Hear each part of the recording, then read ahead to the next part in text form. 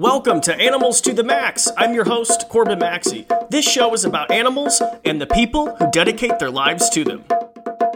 And welcome, everybody, to another episode of the Animals to the Max podcast. I'm your host, Corbin Maxey. You guys, I am so pumped up about today's guest. On the show, I have Zoo Miami spokesperson and communications director Ron McGill. Now, that name probably sounds really familiar. Ron has been working with animals for over 40 years and has appeared on some of the top television shows in the world, including Good Morning America, the Discovery Channel, the History Channel, ESPN Radio, also some big shows on some Spanish networks. He's also a Nikon ambassador. You guys, this guy does it all. And to be able to talk to somebody who has been in this field, in this industry, working with animals in a zoo, doing educational outreach programs, especially in the media, was honestly a dream come true. And just the insight and hearing his stories, Ron is such a good storyteller. I just absolutely love this interview, and just to talk to someone who's been doing this for so long. And so for all of you who love animals, who want to work with animals, maybe you want to pursue a career working with animals in a zoo or in media, or you just want to raise awareness about wildlife conservation, this is the show for you. You are going to love it. This guy's a living legend. I'm so happy we got him on the Animals to the Max show. Before we get to the interview with Ron, as always, please make sure to subscribe to the show. Give it a 5-star rating. That, honestly, if you want to help the show out, it's free, and we appreciate it so much. It helps iTunes and all the other podcasting platforms get the show out there. So I really appreciate it. Also, make sure, if you haven't already, to follow me on my social channels at Corbin Maxey on Instagram, Facebook, TikTok, and Twitter. And if you want to help support the show, because as you know, the show is a labor of love, you can donate to our Patreon page. That is patreon.com/Animals to the Max. I will put a link in the show notes. I have to give a shout out to some new Patreon members. I want to give a shout out to Brittany, Val, and Sean. Thank you so much for joining the Animals to the Max Patreon page. Once again, all those fees keep the podcast ad free. They go towards web hosting fees, new equipment, and you get awesome bonus perks, including insights on what's coming up with the podcast, the Animals to the Max podcast, as well as exclusive behind the scenes looks at what we're doing with my YouTube channel and a bunch of different stuff with my animals. So once again, that is the Patreon page, and I will include the links in the show notes. With that said, let's get to it, you guys. Let's talk to our amazing guest today. Please welcome to the show, Ron McGill from Zoo Miami. The living legend, Ron McGill. Welcome to the show. I'm not a living legend, but thanks so much, Corbin. I appreciate it. I'm just old. No, you're not. No. But you've been working with animals for over 38 years. Is that correct? Actually, now this is my 41st year here at the zoo working with animals, probably closer to 45, because I started at the old Miami Serpentarium working with snakes and crocodiles to begin with before I started here at the zoo 41 years ago. Oh my gosh. And so my listeners might be familiar with you. You are known, for all of your appearances on national television. You also appear regularly on ESPN Radio, on the Dan Le Batard show, which I have to give a shout out. My cousin Paul is such a huge fan of yours, and I just called him right before this interview. And I was like, I got Ron on the show, and he's like, no way. Oh, well, I'll tell you, Dan is a great guy, and a lot of people wonder, what the heck is this guy talking about animals for on ESPN Radio? And actually, ESPN gave Dan a hard time about that in the beginning, and I was kind of really nervous about it. I said, Dan, come on, I don't want to get you in trouble. Dan's a good friend and stuff. He said, no, you're going to do the show with me. And it turns out it was one of the most popular segments on the show, so ESPN loved it. So from there, we've been doing it for, 5-6 years now. It's been a lot of fun. Ron, it's hilarious. And they compiled some of your best moments when listeners call in on YouTube. And my favorite one is when some guy called in and asked you if a gorilla family could raise a human like in Tarzan. Corbin, you got to do a lot of those things tongue in cheek. You got to have some fun with them. But I think what I've learned a long time ago from some of my great mentors in television is that, listen, you got to learn to laugh at yourself. And whenever you have the opportunity, have some tongue-in-cheek fun, but try to put in some good facts about it too, because what I'm reaching there is I have a platform to reach people that might not normally be watching Discovery Channel, might not be watching National Geographic, might not be watching the shows that you and I are mostly associated with. So here you got a chance to kind of plant the seed in people that maybe spark their interest a little bit more. Yes, and you are such a pro because you handled it. You didn't even laugh at his question. You were like, well, I'm not going to say no, but... And then you just went into this, and Dan and the rest of his crew are just like, they could barely keep their composure because they're just like, what idiot. Anyway, so Again, I guess if I were to give advice to anybody doing this kind of thing, is the advice is given to me. I used to do a show for 27 years. It was the #1 viewed variety show in the world. In Spanish, it was called Sábado Gigante. And this show was watched all over the world, Corbin. And the host on that show was basically like the American Johnny Carson, in the sense that, this show had a much bigger audience than Letterman, than any of those shows, all around the world. And I remember when he first asked me to do the show, the show is kind of a combination of, Let's Make a Deal, Oprah, and The Gong Show all in once. And I said to myself, I don't know if I feel comfortable with this. I don't know if I'm kind of losing self-respect or dignity because, you had a bunch of dancing girls and very shortly dressed skirts and doing all kind of coochie stuff. And here I am kind of talking about animals. And I said, I don't know if this is the message I want to send out. And, he sat me down. He said, Ron, I go out there. His name was Don Francisco. His real name was Mario Kuchberger. But anyway, he sat me down in his dressing room and he said, Ron, let me give you a piece of advice. I go out every week and I make a total fool of myself. And he does. He put on goofy hats and he make these crazy characters and stuff. And he said, because what we're doing is we're connecting to people. You're bringing people a bit of levity at a time when they're looking for something to forget about a lot of the problems and things they have. And at the same time, give them some good information. So if you can laugh at yourself, it doesn't matter if people are laughing at you as long as you're getting information. And, he was so right.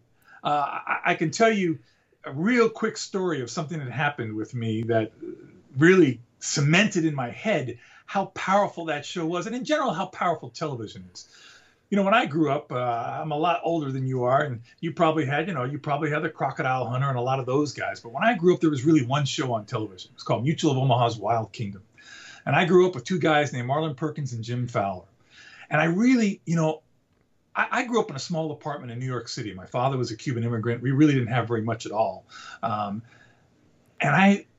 We had one small black and white television set, little 12-inch black and white television set in our apartment. Had a coat hanger that we used as an antenna because the extended antenna snapped off, So we watched, and on Sunday nights at 7:30 came on Mutual of Omaha's Wild Kingdom. And Corbin, that was church to me. That was like going to church. It was my religion to watch that show. And on that show, generally, Marlon Perkins was the guy up in the office, and he'd be talking about Jim doing a lot of the real hands-on stuff in the field. I saw videos of Jim jumping out of helicopters on top of caribou. I saw him scaling a mountainside and grabbing a condor with one hand. I saw him catch a jaguar with a throw net, a wild jaguar with a throw net. And I'm thinking, that's what I want to do. I want to do what this guy does. I want to be in the field. Again, a kid who'd never been out of New York City in my entire life. I wanted to see if there was a chance of seeing the world and exploring this wildlife that way. Make a long story short, fast forward way into my life, but about 35 years ago. And I want to preface this by saying, I've been very lucky. I've met a lot of quote unquote celebrities over the years doing a lot of these programs, but I've never been someone who's been starstruck. Never.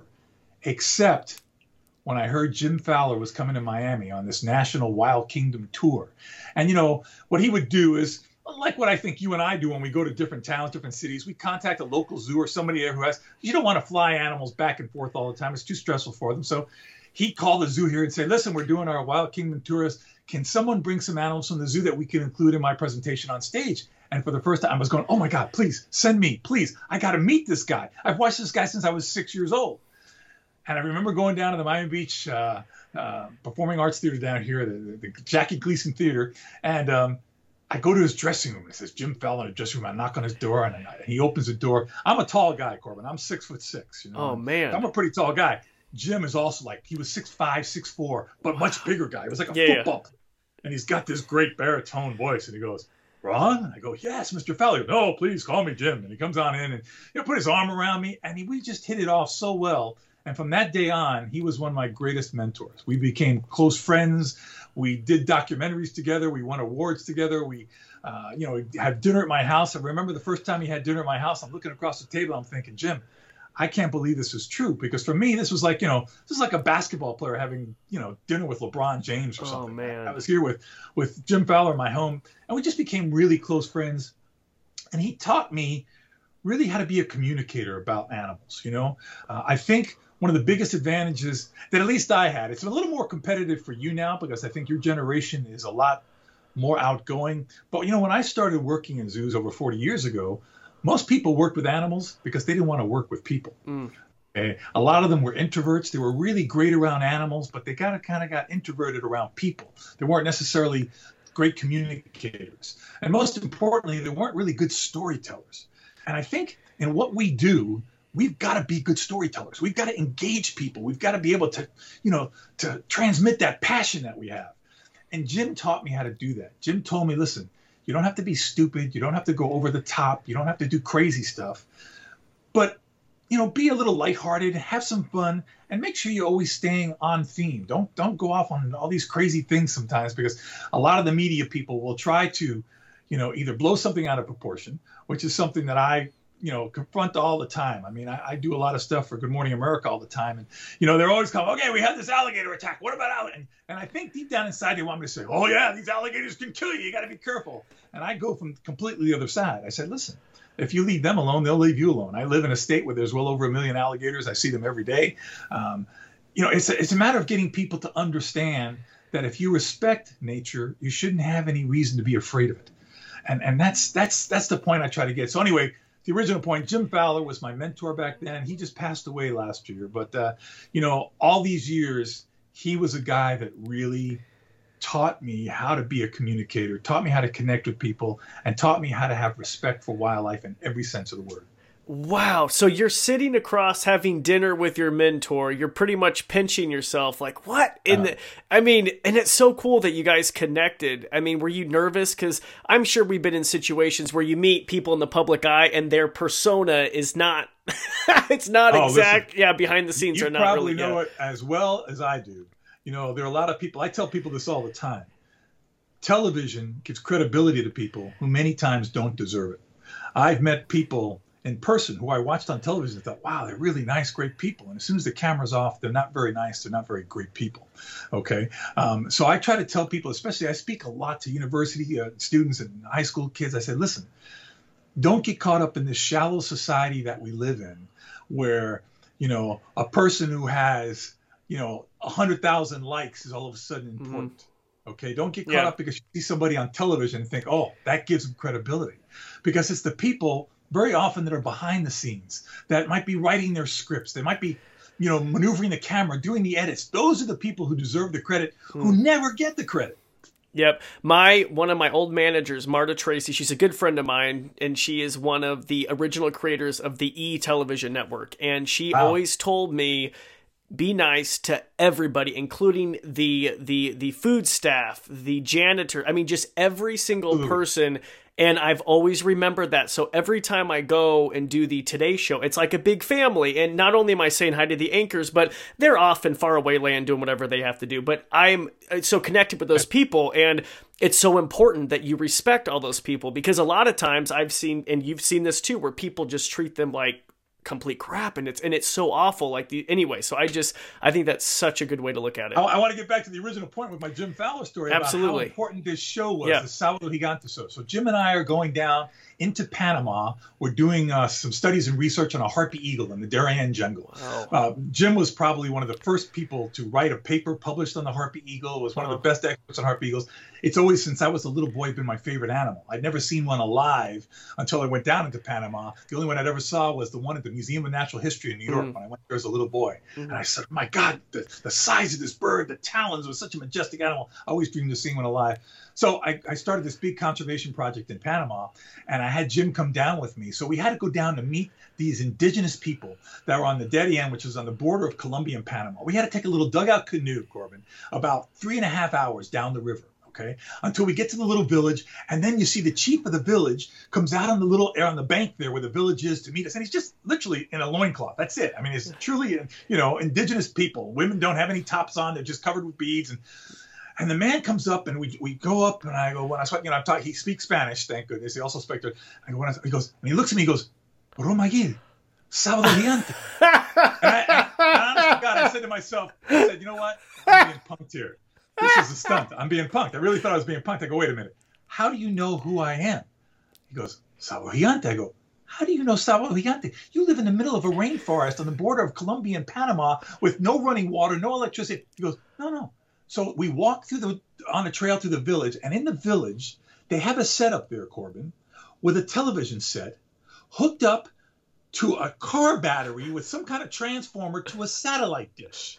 And that battery enabled them. The only television they watched was on Saturday nights, was that show. It was like Saturday night at the movies for the village. And they were just, they thought I was a god when I walked in there. They couldn't believe they were seeing me, you know. And again, on television, people don't realize how tall I am. So when they saw me, I said, I'm even bigger in life, so tall. And there was just, so I actually filmed them. And when I went back to Salvador Gigante, I showed Don Francisco. I said, look, these are the people just saying, oh, my God. And he put it on the show. Oh, my God. I can tell you that village tribe is the most popular village tribe in all of Panama now. They're heroes because they were put on that show. And again, that showed me, Don Francisco, he proved to me how powerful media can be when you use it properly. 100%, because I bet when you were filming those segments, maybe a little on edge when you said, I don't want to, I don't know, kind of act ridiculous, or maybe this will hurt my credibility, and then you have a tribe in South America watching you with people with no tops on and a guy in a skirt. Like, just... Exactly. That's crazy. And people who, quite honestly, though a lot of them cannot read or write, they have forgotten more about the forest than I'll ever learn. I think what's one of the biggest mistakes a lot of people make, and I even see it in the cities where these tribes of the countries that they live in, you know, people look at indigenous people as maybe not being formally educated, and they think because of that they're not very intelligent, and they couldn't be further from the truth. Because when you get into some of these indigenous cultures and how they live off the land, you know, remember we were looking for a harpy eagle nest in the forest. We were following a trail, and all of a sudden I got stung. I mean, by a wasp that just lit me up. I mean, it was just like, wow, it was worse than a scorpion sting. And my guide with me, one of the village elders there, goes, wait here. And he goes in, walks in the forest, comes out, and he's got a bunch of bark, and he's chewing on this bark. And he's chewing, and then all of a sudden he spits on my arm and starts rubbing it in. And Corbin, I'm telling you, within 30 seconds, the pain started to subside. And I felt nothing. And I look at him and I go, what is that? He goes, well, that's, you know, we get stung all the time. This is a plant that we use, and we mix the saliva, and we put it on there, and it makes the pain go away. I'm saying, you know, I can't find this kind of stuff at a CVS pharmacy. Here I am with this guy spitting on me from something he chews in the forest. And the lesson is that, you know, we're looking at a pharmacy. I mean, these forests, these places are pharmacies. There's so much yet to be discovered.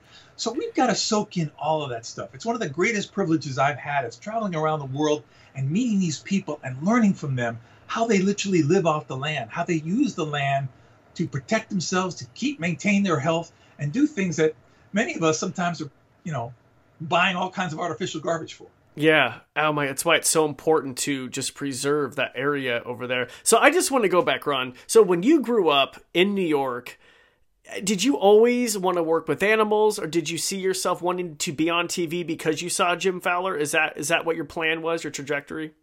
I never wanted to be on TV. I wanted to be able to do what Jim did.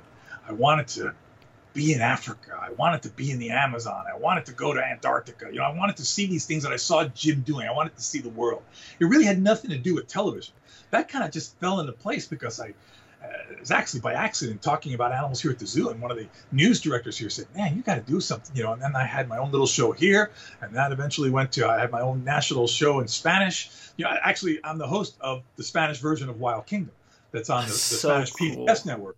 So it you know, it was kind of these things that just fell into place. But I never really wanted to be on television. What I wanted to do is I wanted to connect people with animals. I didn't realize that television at the time was the greatest platform to do that. You know, now that's debatable. Now they can say social media. There's so much social media stuff going on. That stuff's kind of all over my head now. I'm kind of an old man. I'm kind of set in my ways. I do what I do. But when I started, you know, 40 plus years ago, that was the avenue to get noticed, you know, is to be on television. So that happened to me by accident. I never, to this day, I don't have an agent. I've had tons of people come to me saying, I want to be your agent. No, I don't want an agent, because then it becomes about money. I'm fortunate I have a great job here at the zoo. I've been here for 40 plus years. I get a great salary doing what I do here. So I don't have to worry about the money. The money is like an after. I just want to have fun. You know, It's that old saying that says, if you do what you love, you'll never work a day in your life. And that's just been the life I've led. I've never really had to work a day in my life. Listen, even when bad things have happened to me, Corbin, I'll tell you one of my favorite stories. I was moving some crocodiles one day, and I was young in my early 20s, and sometimes young guys tend to get a little cocky. They get a little self-assured, a little too confident in what they're doing, and I was kind of not paying attention as well as I should have. And make a long story short, I got nailed pretty hard in my left hand by a Nile crocodile. Oh. To the point where I luckily had some guys with me who jumped on the head right away, so he didn't do that roll or shake his head and rip my hand off. But we had to put a shovel in his mouth to pry it open so I could get my hand out. Oh my God. And I remember taking my hand out and seeing obviously broken bones and stuff and blood everywhere. And I had to be rushed to the hospital. And I'm thinking, well, this is pretty terrible. The only positive thing I was thinking, oh my gosh, this is going to sound horrible, politically totally incorrect, but I'm just going to be honest with you. I'm a 20-something-year-old guy. So I'm thinking to myself, because my father always said, you got to learn how to make lemonade out of the lemons. I said, maybe I want to have this beautiful nurse, and a nice little white nurse taking care of me in the hospital. And it'd be nice. I didn't have any permanent girlfriend at the time. I said, this might be a great thing. Everybody's got that little dream of the beautiful nurse taking care of them. I go to the hospital. I have surgery on my hand. They put pins and stuff in my hand. And then all of a sudden, I got a cast in my elbow. And I'm waiting in my room for my nurse to come in after surgery. My nurse comes in. First of all, it's a guy. It's not a very nice guy. Okay, he comes in. And he's just not a nice guy. So this isn't working out the way it's supposed to work out. And I'm all bummed. And there's a day or two goes by. I'm in the hospital. Then after a day or two in the hospital, I have to go downstairs to physical therapy to get therapy on my hand. To make me sit in a wheelchair, to go down into physical therapy. And I'm waiting for the physical therapist to come in. And, I'm sitting there going, this just can't get any worse. This is horrible. And all of a sudden the door opens. And I'm telling you, Corbin, I'm not exaggerating one bit. The absolutely most beautiful woman I've ever seen in my life walks through that door. And she goes, hi, I'm going to be part of your therapy team. And I'm like, I've died and gone to heaven. I just couldn't believe how Make a long story short, I married her a year later, and that was 32 years ago. Oh, my God. Are you serious? I would never have met my wife had I not gotten bitten by the crocodile. No way. You see, what I try to tell people all the time is there's a good reason for every bad thing that happens. You just got to give it time. There's a good reason for every bad thing that happens. I would never have met her because she was here just getting her master's degree in physical therapy and going to head back to Los Angeles where she's from. But we met, things changed, and here we are 30-something years later with, 2 kids out of college with their own careers doing their own thing. Wow. That is an amazing story because of a Nile crocodile. Because of a Nile crocodile that bit me in the hand pretty badly, yes. That scar is something I use as my Cupid scar. Oh my gosh, that is a crazy experience. Did your body just go into shock? Did you actually feel that bite? I think it did go into shock, but I don't remember feeling it the next morning after surgery. Oh my gosh. Felt the bite. I felt the pain, but at the time, no, I really didn't feel the pain. It's really, when I looked at it, I went, oh my God, why am I not feeling tremendous pain? Because, fingers were bent the wrong way. It was pretty bad. Yeah.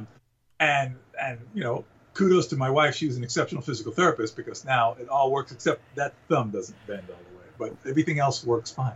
Man, you're lucky from a Nile croc. It wasn't a big Nile croc. How big?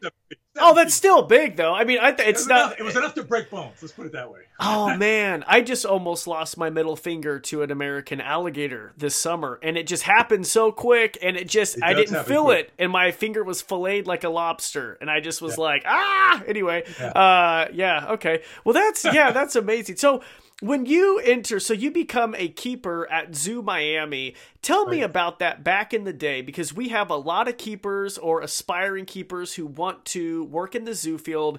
What was that like 40 plus years ago at Zoo Miami? Well, I'll tell you, Corbin, it was a lot easier than it was today, because back then it still wasn't the professional career that it is today. I remember when I got out of the University of Florida and I came back, I was the first kid in my family to go to college. And I came back and told my dad, listen, I'm taking this job as a zookeeper. And he looked at me because my dad only got through like 4th or 5th grade in Cuba. And his big thing was my kids are going to have a good education. He might not have had a great formal education, still the smartest man I've ever known.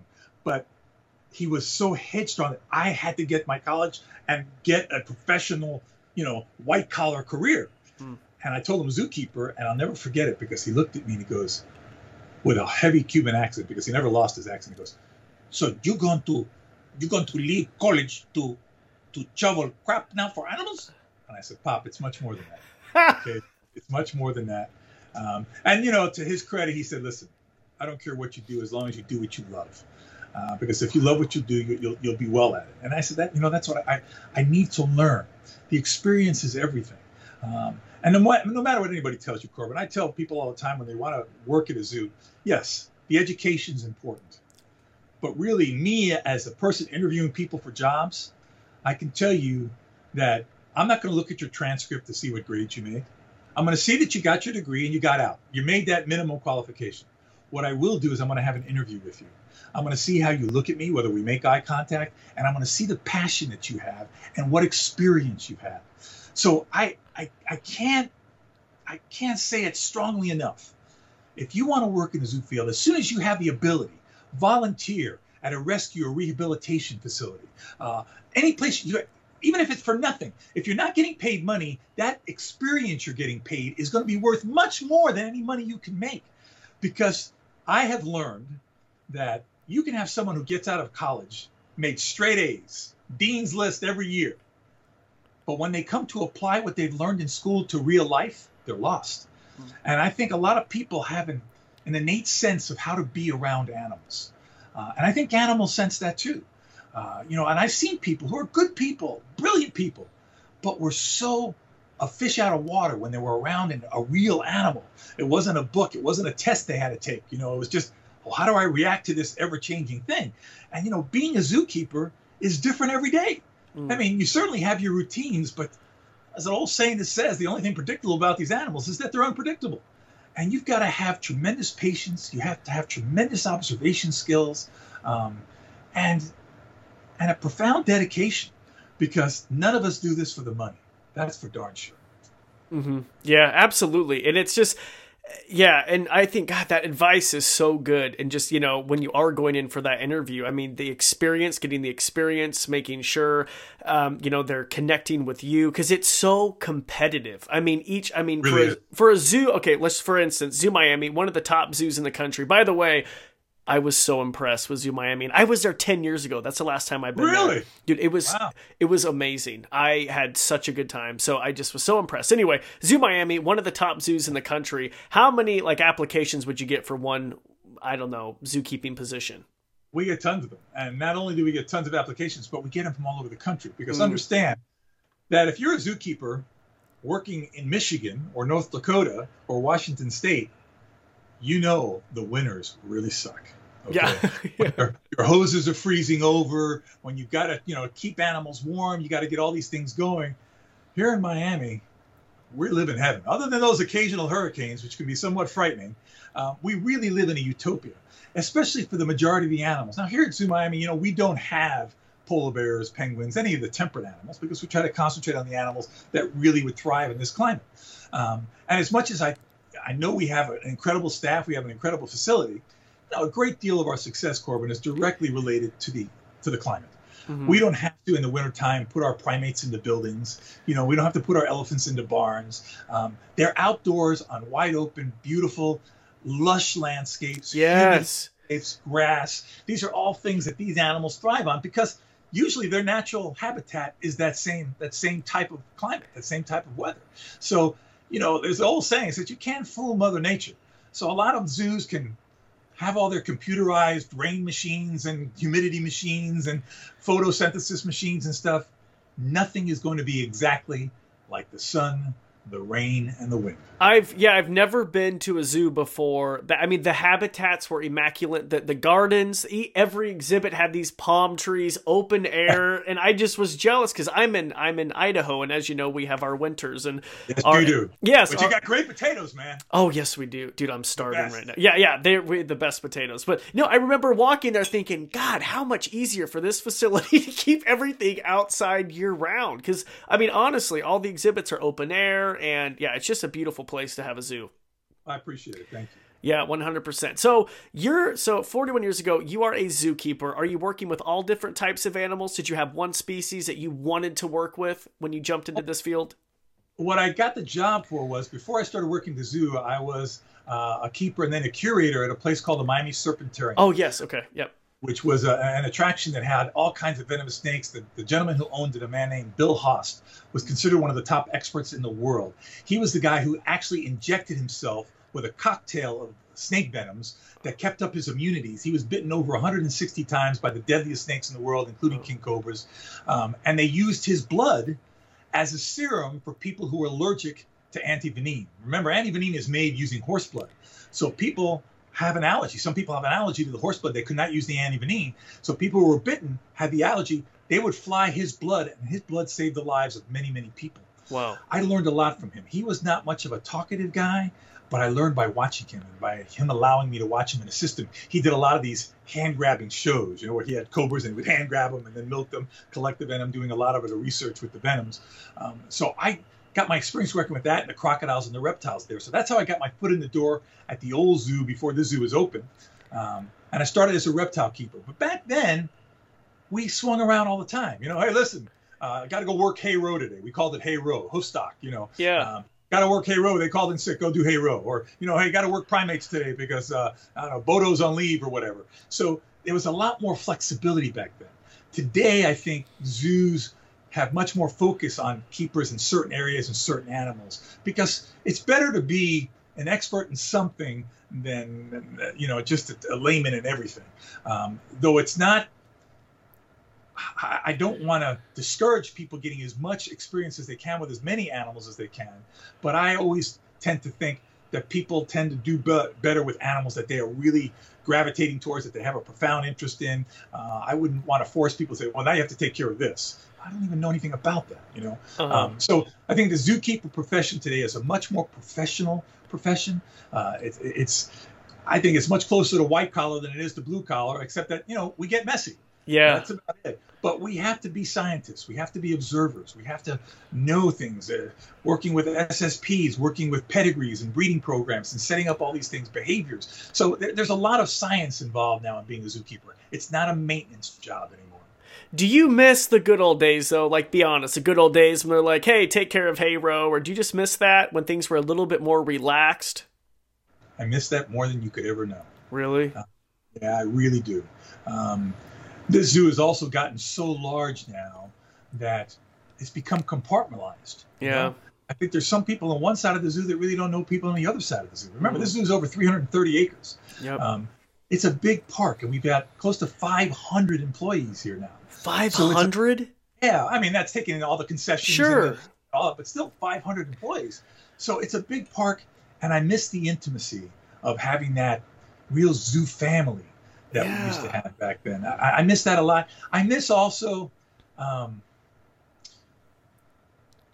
having to walk on eggshells a lot. When I started a program here called the Cheetah Ambassador Program years ago, where we brought 2 cheetahs that were born under human care in South Africa to use as ambassadors here. And I would travel around the country with those cheetahs. I mean, I bought those cheetahs on the Letterman show. I bought them on the CBS Early show. I went with Lori Marker and helped her raise funds for the Cheetah Conservation Fund with them. Worked with Isabella Rossellini, all these people raising money for cheetah conservation. And we were able to do that without a problem. I remember taking a cheetah and sleeping in the Mayflower Hotel in New York when we were making these appearances in New York with a cheetah in the room. And now everything's gotten so strict. And I understand there are safety issues involved, but I think sometimes we got to be very careful. We throw the baby out with the bathwater. Oh, man, you're speaking to me. I feel like I'm like 30 years too late. I feel like it's so, I don't know. I worked with a lead handler. So I got my start on the Tonight Show with Jay Leno. And I remember at 14 years old, and one of the handlers, anyway, I ended up getting to know, and he worked with great, experts like Steve Irwin, I think even Jim Fowler and stuff. But he retired in 2008 and said, Corbin, and he just said, you're effed. He dropped a complete F bomb. Yeah. And I said, well, thanks. I appreciate it, Jim. But he was so right, because there's so many restrictions now. Ron, there's so many, man. I can't even tell you. I wish I could vent, because people don't realize. I know. You when do. I still have to go to New York to make appearances and stuff, have you used Grant? Yes, of course. Yeah, well, Grant is a good friend of mine, and Grant has helped do the CBS stuff and stuff like that. Yeah. And, I look at the hoops that Grant has to jump through for permits just to bring animals into the city. Oh, yeah. So it's incredible. Yeah, so when I don't go through Grant, and Grant, by the way, has a private facility, and Grant is someone who provides animals for listeners who don't know, for television, for educational appearances. He does stuff with Jack Hanna. One of the very best I've ever worked with. One of the very best I've ever worked with. Yeah, and his animals, I've worked with Grant on the Today Show. He helped me out with animals on Late Night with Seth Meyers. I mean, his animals are always just, very well behaved, and Grant and Jamie are just, really, really nice people. I've been to their facility in Pennsylvania. It's beautiful. I mean, anyway, Grant was so nice to give me a tour of all of his lions and tigers and bears, and oh my, pun intended. Anyway, but when I'm not working with Grant, I have to handle the permits for some of the zoos I work with, and it is insane the hoops that you jump through to try to do this TV appearance. It's just, for shows in New York, it's crazy. Yeah, and I feel badly about it. And the other problem we have, and I say this with a fair amount of respect, is that we have a lot of extremists out there who just feel that there is never any good reason to have an animal on a television program. And I'm the first to tell you this, Corbin, and I'll say this with a bit of reservation, but in a perfect world, we wouldn't need any zoos. Okay, in a perfect world, everybody would be able to go out and see an elephant walking in the Serengeti, see a jaguar in the Amazon, see a polar bear in the Arctic. We don't live in a perfect world. I do what I do today because when I was a little kid, my mother brought me to the Bronx Zoo. And something happened to me when I went to the Bronx Zoo and I was able to look at an animal eye to eye. That connection doesn't have a price tag on it. And I understand you need to have respect. You need to do it right. I think, when you have shows like Tiger King come on and feature this absolute train wreck of an excuse for an animal facility, it just paints a broad brush against everything. Again, you're throwing the baby out with the bathwater here. Everybody says, see, that's why nobody should have any. That's not the case. I'm not here to say either that only accredited zoos should have animals, because there are really some fantastic sanctuaries that do great work that aren't necessarily accredited by the AZA, but could be if they could afford it. But instead of spending the money they need to go through that accreditation process, they spend the money on their facility and their care. But at the same time, I've got to call out these roadside attractions that are just horrific. People who are putting tuxedos on penguins and dressing their chimps in little diapers and stuff. I mean, that's the kind of stuff we cannot support. And we've got to be able to draw the line. So, though I think in a perfect world we don't need any zoos, I understand the value of zoos. Because if it wasn't for a zoo when I was a little kid visiting a zoo, I wouldn't do what I do today. And I've personally, by myself, raised millions of dollars that have gone directly to conservation in the wild. So that's the value. Zoos provide windows into the world of wildlife that plant a seed in people, especially kids who don't have the wherewithal to travel to these remote places, to care about wildlife and hopefully protect it for the future. Yeah, think about people living in the projects. I mean, like the Bronx is a great example. Exactly. The Bronx is a phenomenal zoo, and think about all those inner city kids who would never have the opportunity. The Bronx Zoo is almost 500 acres, if 600, and it's their only connection to nature. Honestly, and the thing people don't understand is that the Bronx Zoo, which is the Wildlife Conservation Society, the Wildlife Conservation Society gives millions of dollars each year to conservation in the field. Not a penny into the zoo, but directly with boots on the ground conservation work in the field. So when you look at WCS, Wildlife Conservation Society, they are the role model for all zoos to follow when it comes to conservation. I think so, and I don't think they publicize it. They don't do a good enough job. We don't do a good enough job of that. No, they don't. What do you say about, I guess let's get into it, SeaWorld, Blackfish? Are you like, oh crap, here you are you prepared for it? Not. Okay. You know why? Because we need to be totally transparent. I think so. I think SeaWorld, if they did a bad job at anything, it was promoting what good they do for conservation. There was too much focus on the showy part of the killer whales without focusing all the rescuing they do, whether it be manatees, whether it be the research that goes into killer whales. They just didn't do a good enough job at that. Now, to their credit, they're making changes. They've made changes. They're not going to have the quote-unquote show anymore. They're going to be more of an encounter. They're not going to breed the whales. I'll be the first to tell you, Corbin, and I know a lot of my peers really get a little angry with me when I say this, but I don't know if I could ever support taking a cetacean out of the wild and putting it under human care. Unless it's a last-ditch effort to save its life with the hopes of returning it to the wild, and if not, we keep it under human care because it was a last-ditch effort to save its life. But what those organizations did, what Blackfish, featured back in the 70s was horrific. It's still horrific what has happened with those dolphins in Japan and places like that. Oh my God. When you have these little swim with the dolphins resorts in Mexico and places like that, they're just, raping and pillaging the wild by taking these dolphins. It's horrific. People should not support that. I will never, ever support taking a cetacean out of the wild. I mean, that was something that came up not too long ago, they're bringing in these beluga whales. From Russia, right? Exactly. And I said, I'm not going to sign on that dotted line. I don't agree with it. Now, there's always exceptions, Corbin. For instance, you and I both know, had it not been for zoos, animals like the California condor, black-footed ferret, the Arabian oryx, there are animals that would be extinct, gone, had it not been for zoos. So not only were they saved in zoos, but they've been successfully reintroduced into the wild. And these are the things that are important for zoos to do. But I also got to make it very clear to the public here. I don't want to mislead you and think, because that's why we have animals, to reintroduce them back into the wild. Yeah. No, it's just not going to happen for the overwhelming majority of animals here, because we as of yet have not been able to successfully teach a tiger how to live in the wild. And if we could, the problem is not teaching the tiger how to live in the wild, but where is the wild to introduce it to?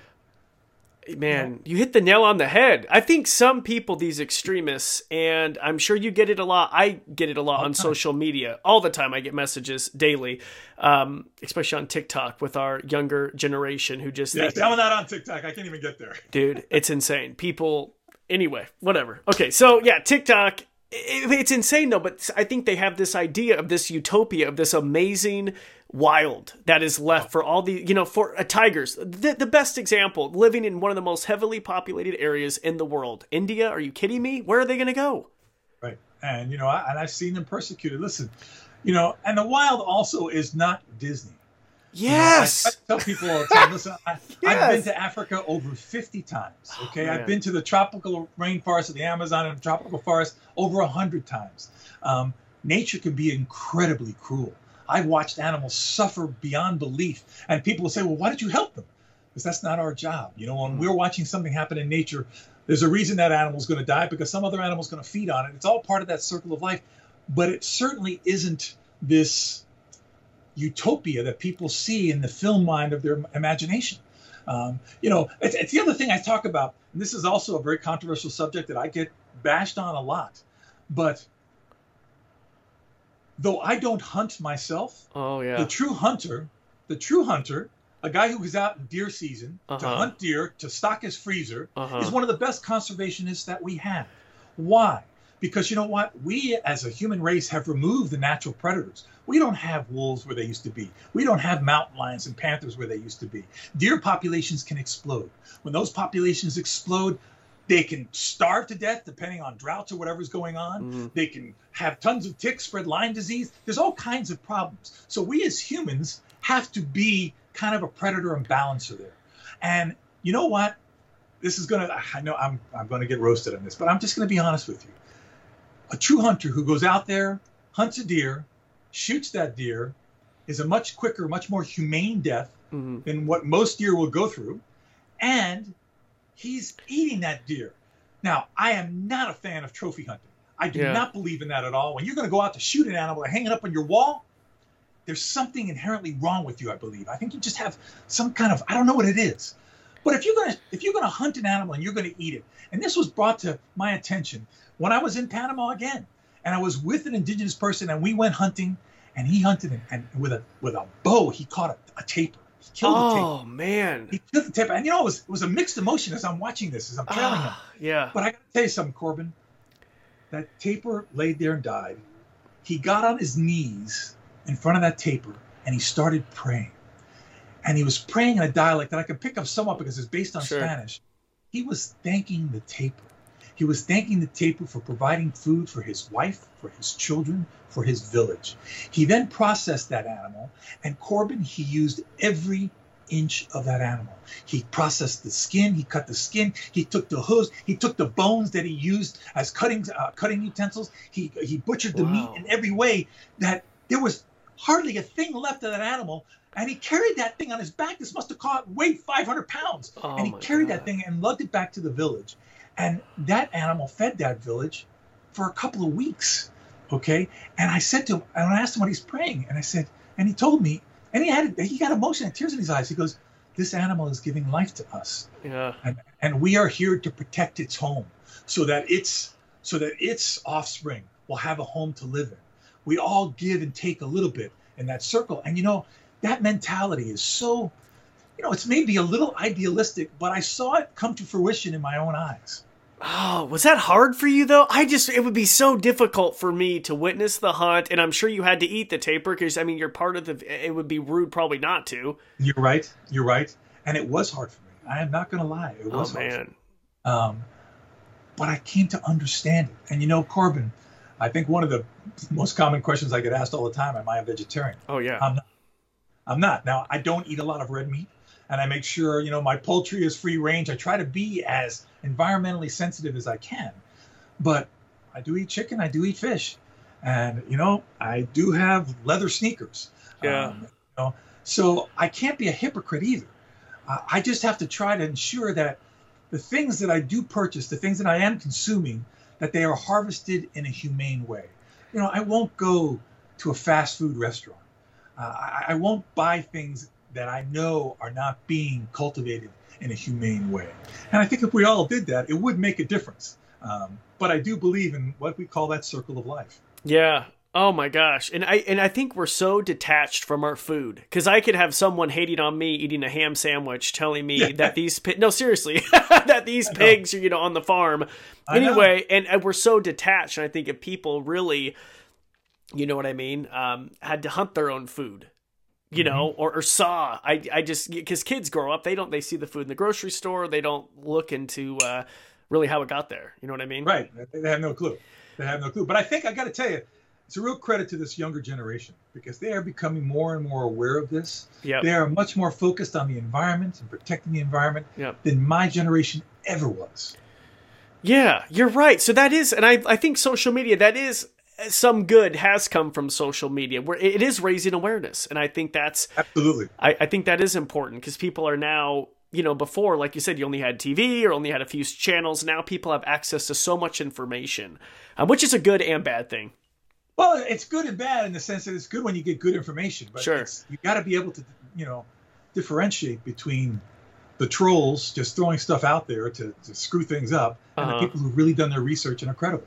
Okay, so you are also, I did some research on you, Ron, which, by the way, I'm sorry. No, you have a great Wikipedia page. So I was going to say, I'm so jealous, and so Wikipedia got this wrong, because Wikipedia said that you've been to Africa 40 times. You said over 52 times. Over 52 times. My God. It was my 53rd time this last trip. Well, I don't know when that Wikipedia page was written. I am so jealous. I've only been twice, and I feel like, and you're a huge ambassador for Africa. You're a Nikon ambassador. I looked at some of your photos on the Nikon site, and I have to tell you, man, I'm a little jealous, because you have some fantastic leopard shots. Well, again, Corbin, I'm just really lucky. I'm not, and I even told the people from Nikon when they chose me as an ambassador, I go, guys, they're really much better photographers. I'm just very lucky. I get to be in the right place at the right time.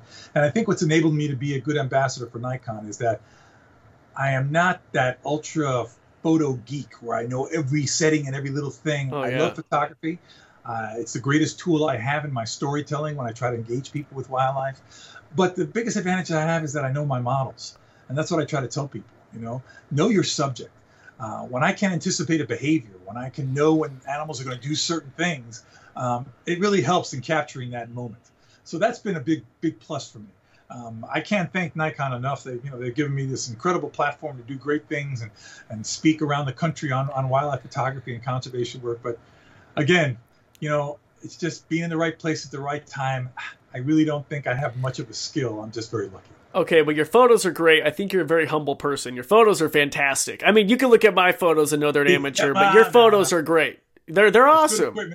I got great equipment, and it's the animals in the photos that are great. It has really not much to do with the photographer. Okay, so Ron, we're going to have to sidetrack, because the one animal that has evaded me in Africa, and I've been so close, can you guess it? I know you're going to guess it.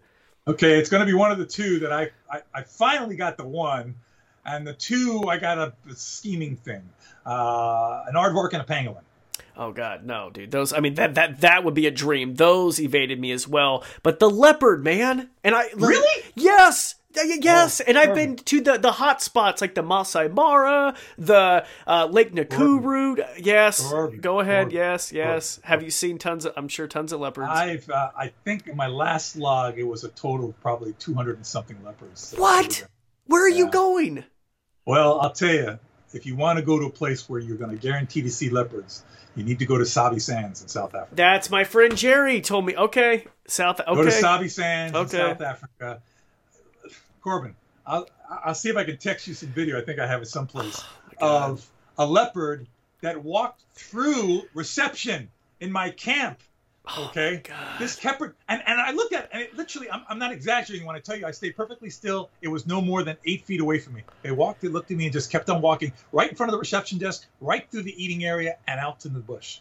What? It was one of those moments where you just go, unbelievable. It was just, I don't know how else to say it, but if you go to Sabi Sands in South Africa, I promise you, you will see a leopard. You will see more than one leopard. I promise you. Oh my God! Well, that's what they said about the Masai Mara, and that's the Masai Mara. The problem with the Masai Mara is it's so large. There you go. Okay, it's so large, and there are so many people out there now. The Masai Mara is almost over touristed. I hope that the Conservancy starts to really regulate the numbers going in there, because they're going to turn it into a dust bowl if it keeps on going the way it's going. Fortunately, with this, not fortunately, I understand. A positive side of this pandemic is that it's gotten a chance to breathe and regrow a little bit here, even though they just reopened it again. Yeah, I remember being a little disappointed, and I this makes me sound horrible, but whatever. I was a little disappointed because I remember leading up going to Africa for my first time, watching these nature documentaries and Big Cat Diary. I was a huge Big Cat Diary fan, still am. Yeah, I worked with him there. I stayed with him in governor's camp. I stayed with him and his wife. Are you serious? With John, with Angela and... John Scott. Jonathan Scott. Yeah. That is not only so that, cool. Jonathan Scott and I tracked tigers together in India on elephant back. No way. Yeah, that is so. So I've been in talks with John to get him on the show, and it's back and forth. It hasn't worked out yet, but yeah, I have their books. I'm a huge fan of the Scotts. Fantastic. He's a super nice guy. Again, my last trip, I stayed in governor's camp there with them, and we talked, and we went out photographing together. And he's a super nice guy. Like I said, we tracked tigers together on elephant back. Wow. He might not remember that. If you talk to him, ask him, "You remember the tall guy from the zoo in Miami?" And then he came out. As a matter of fact, the lady who's based in his camp there, who does the cheetah, the Mara Meru cheetah research project. Sure, yeah. Well, I met her there with Jonathan, and I got so inspired by the work that she does. Last year, I bought her a brand new SUV for her to do her research. Oh, that's so awesome. That's amazing. Yeah. Oh, my God. For me, Corbin, and again, I don't want to keep on going off on tangents, but, I didn't come to work at a zoo to work for an attraction. Yeah. That was not my reason. My purpose to work in a zoo was to work for a conservation organization. I think zoos, with few exceptions, zoos have to do a better job of funding conservation projects in the field. There are too many zoos that spend millions of dollars building these state-of-the-art exhibits with all the bells and whistles and audiovisual stuff. And when you ask them, well, how much money, they build a new bear exhibit. How much money have you given to bear conservation? And they'll say, well, we gave this much. It was like this infinitesimal or nothing at all. Yeah. That to me is shameful. And I got almost a little frustrated here, to be honest with you, because I didn't think we were doing enough. And I said, why? We need to be giving more money for conservation. And, well, we don't have the money, if the budgets get cut, and that's the first thing they cut. So I started an endowment. I said, I'm going to start an endowment here. One of the positives of working on all these television shows, I got to meet people who do have the wherewithal to make donations. I don't, but I did meet people who did. And they said, well, if you're going to have an endowment, you're going to have to raise a minimum of $1 million. I said, well, I'm going to stay here if I have to be 100 years old. I'm going to keep on meeting everybody. I said, listen, I want to do this thing.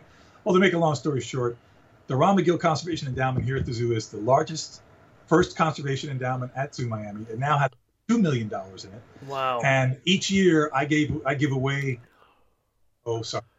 Oh, you're fine. Sorry. I give away close to $100,000 every year. Wow. To conservation boots on the ground work. Because that's what we need to do. If zoos are going to survive, if they're going to thrive, they have to demonstrate what they're doing for conservation in the field. It's no longer just enough to say, well, we educate people. That's important, but it's not enough.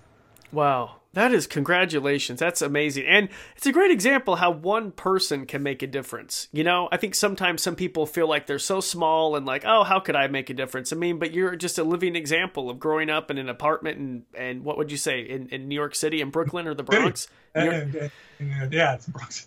Yeah. The Bronx, the good old Bronx. And Jackson Heights. Oh, man. Sorry. I didn't mean to. Yeah. I've been in the rough neighborhood now, very rough. Dude, I've had my car stranded in the Bronx. So anyway, so yeah, but it's just amazing the work that you do, and I think in raising awareness, and I think, like I said, anyone can make a difference. Well, see, Corbin, you're doing that. You're doing it. I don't have the patience to do a podcast. As you get older, you start losing that patience. Well, thank you for being on the podcast for almost an hour. I appreciate it. No, but listen, it's my pleasure. It's easy for me to talk, but I can't do all the setup and organizing. Again, I'm winding down doing the appearances with animals at different places because I don't want to deal with the permits. I don't want to deal with all the red tape that goes with it. It's not worth the stress anymore. So I try to kind of pass the baton down, and there's a lot of young people really into it now, and I'm hoping they can do it, and I'm hoping they can navigate a lot of the hurdles that are put in front of you now, because like we were saying, it's a different time. It is a different time. Okay, so speaking about appearances, I know you said you're winding them down, but what is your favorite show you've ever done? My favorite show I've ever done? Gosh, I don't know. I mean, I think when I went on Letterman with a Komodo dragon. Oh, a Komodo dragon? What? He was about 7 feet long. Oh my!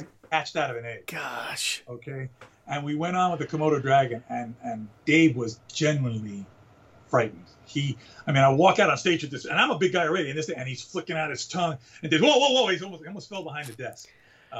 So it was kind of fun because he wanted to give him some food, and Dave, very off the cuff, we gave him a chunk of meat, and he said, well, what kind of meat is this? And I go, it's horse meat. And Dave goes, here, have some Secretariat or something like that, So the Komodo dragon with Letterman was pretty great, because on that same trip, I did something again. I was younger, not being really smart. I said, you know what? This is never going to happen again, and it's never happened before, so let's do it. So we did a Chinese fire drill in Times Square where I got out with the Komodo dragon. I stood in the middle of Times Square and took a picture with Times Square behind me. Oh, my God. And the funny thing is, New Yorkers didn't even look.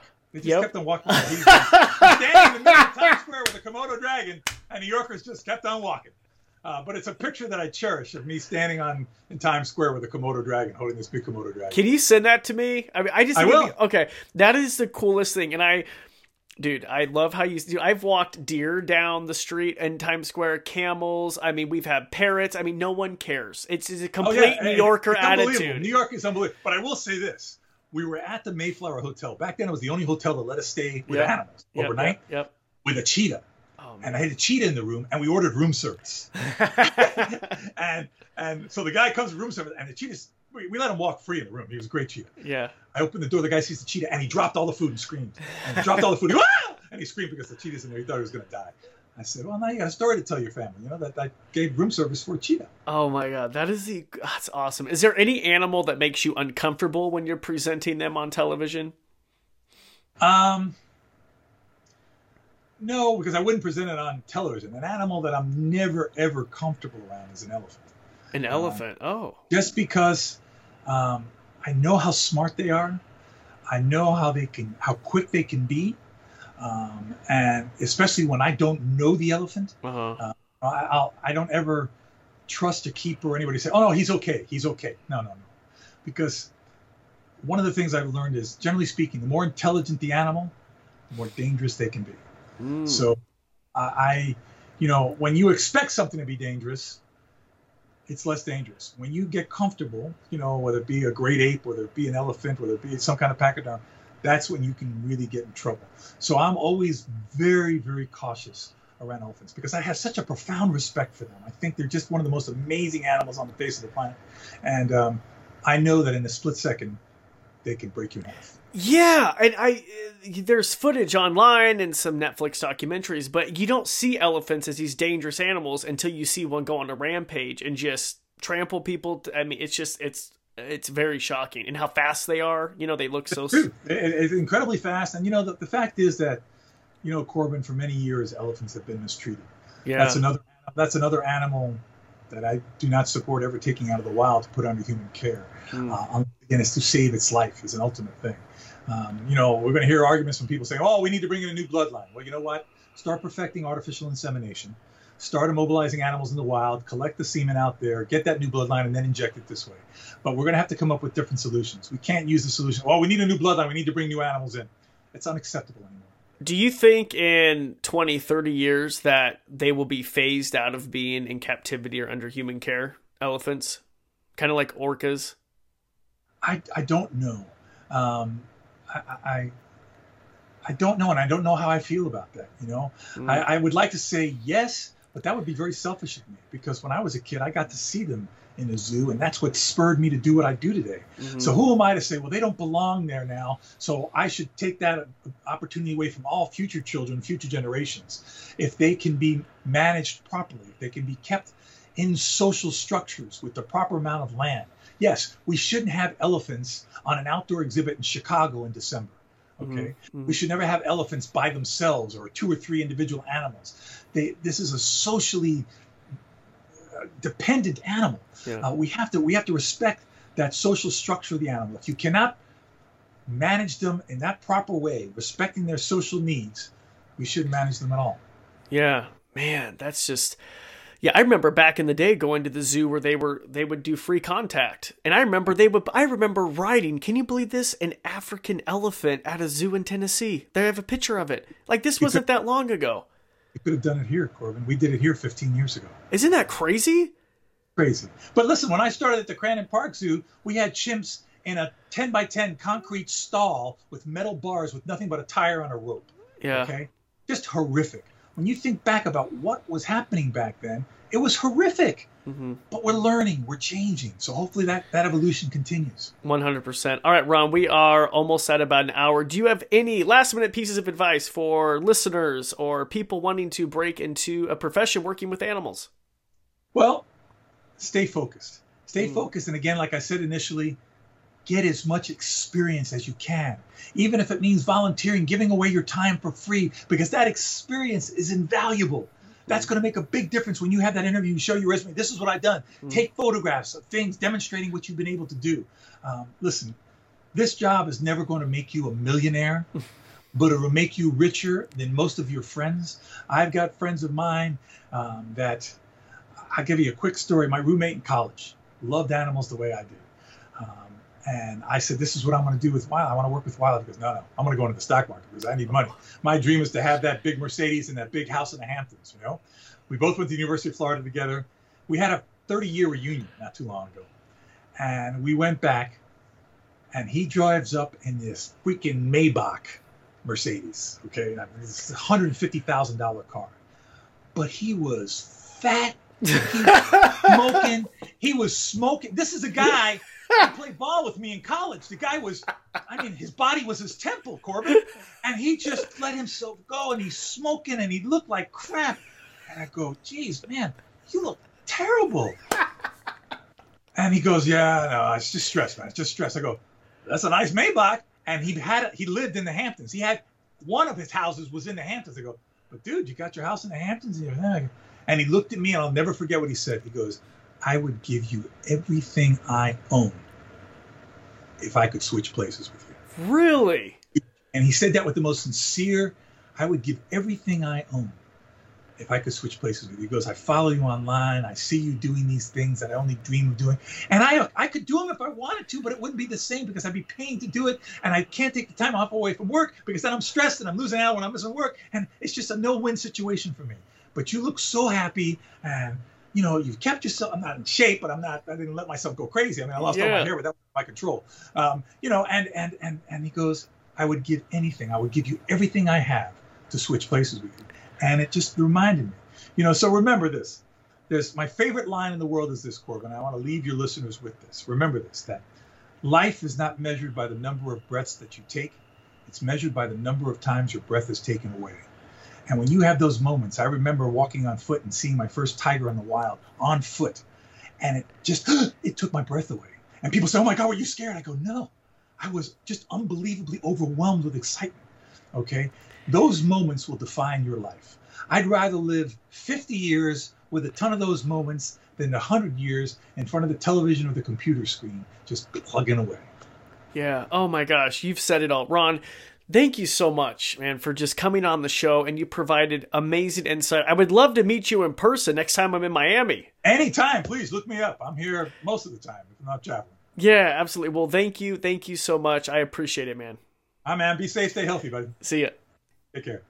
Thanks for listening to the Animals to the Max podcast. If you enjoyed this episode, please share it with friends and family. Also, if you haven't already, hit the subscribe button. It really helps me out. As always, if you have any guest suggestions, if you want to email me personally, head on over to CorbinMaxey.com. And if you haven't already, check out our social channels. You can follow me at Corbin Maxey on Instagram, Facebook, and Twitter. We'll talk to you next time.